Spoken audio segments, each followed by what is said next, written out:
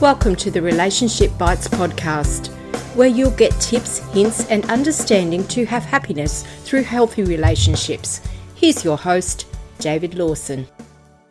Do you need those around you to tell you that you're wonderful, and unless they say so, you can't feel wonderful? Or do you need to be told I love you by your partner before you feel loved?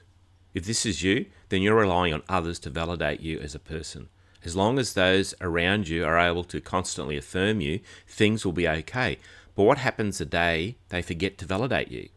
You could throw a tantrum to guilt them into saying I love you, or just sulk.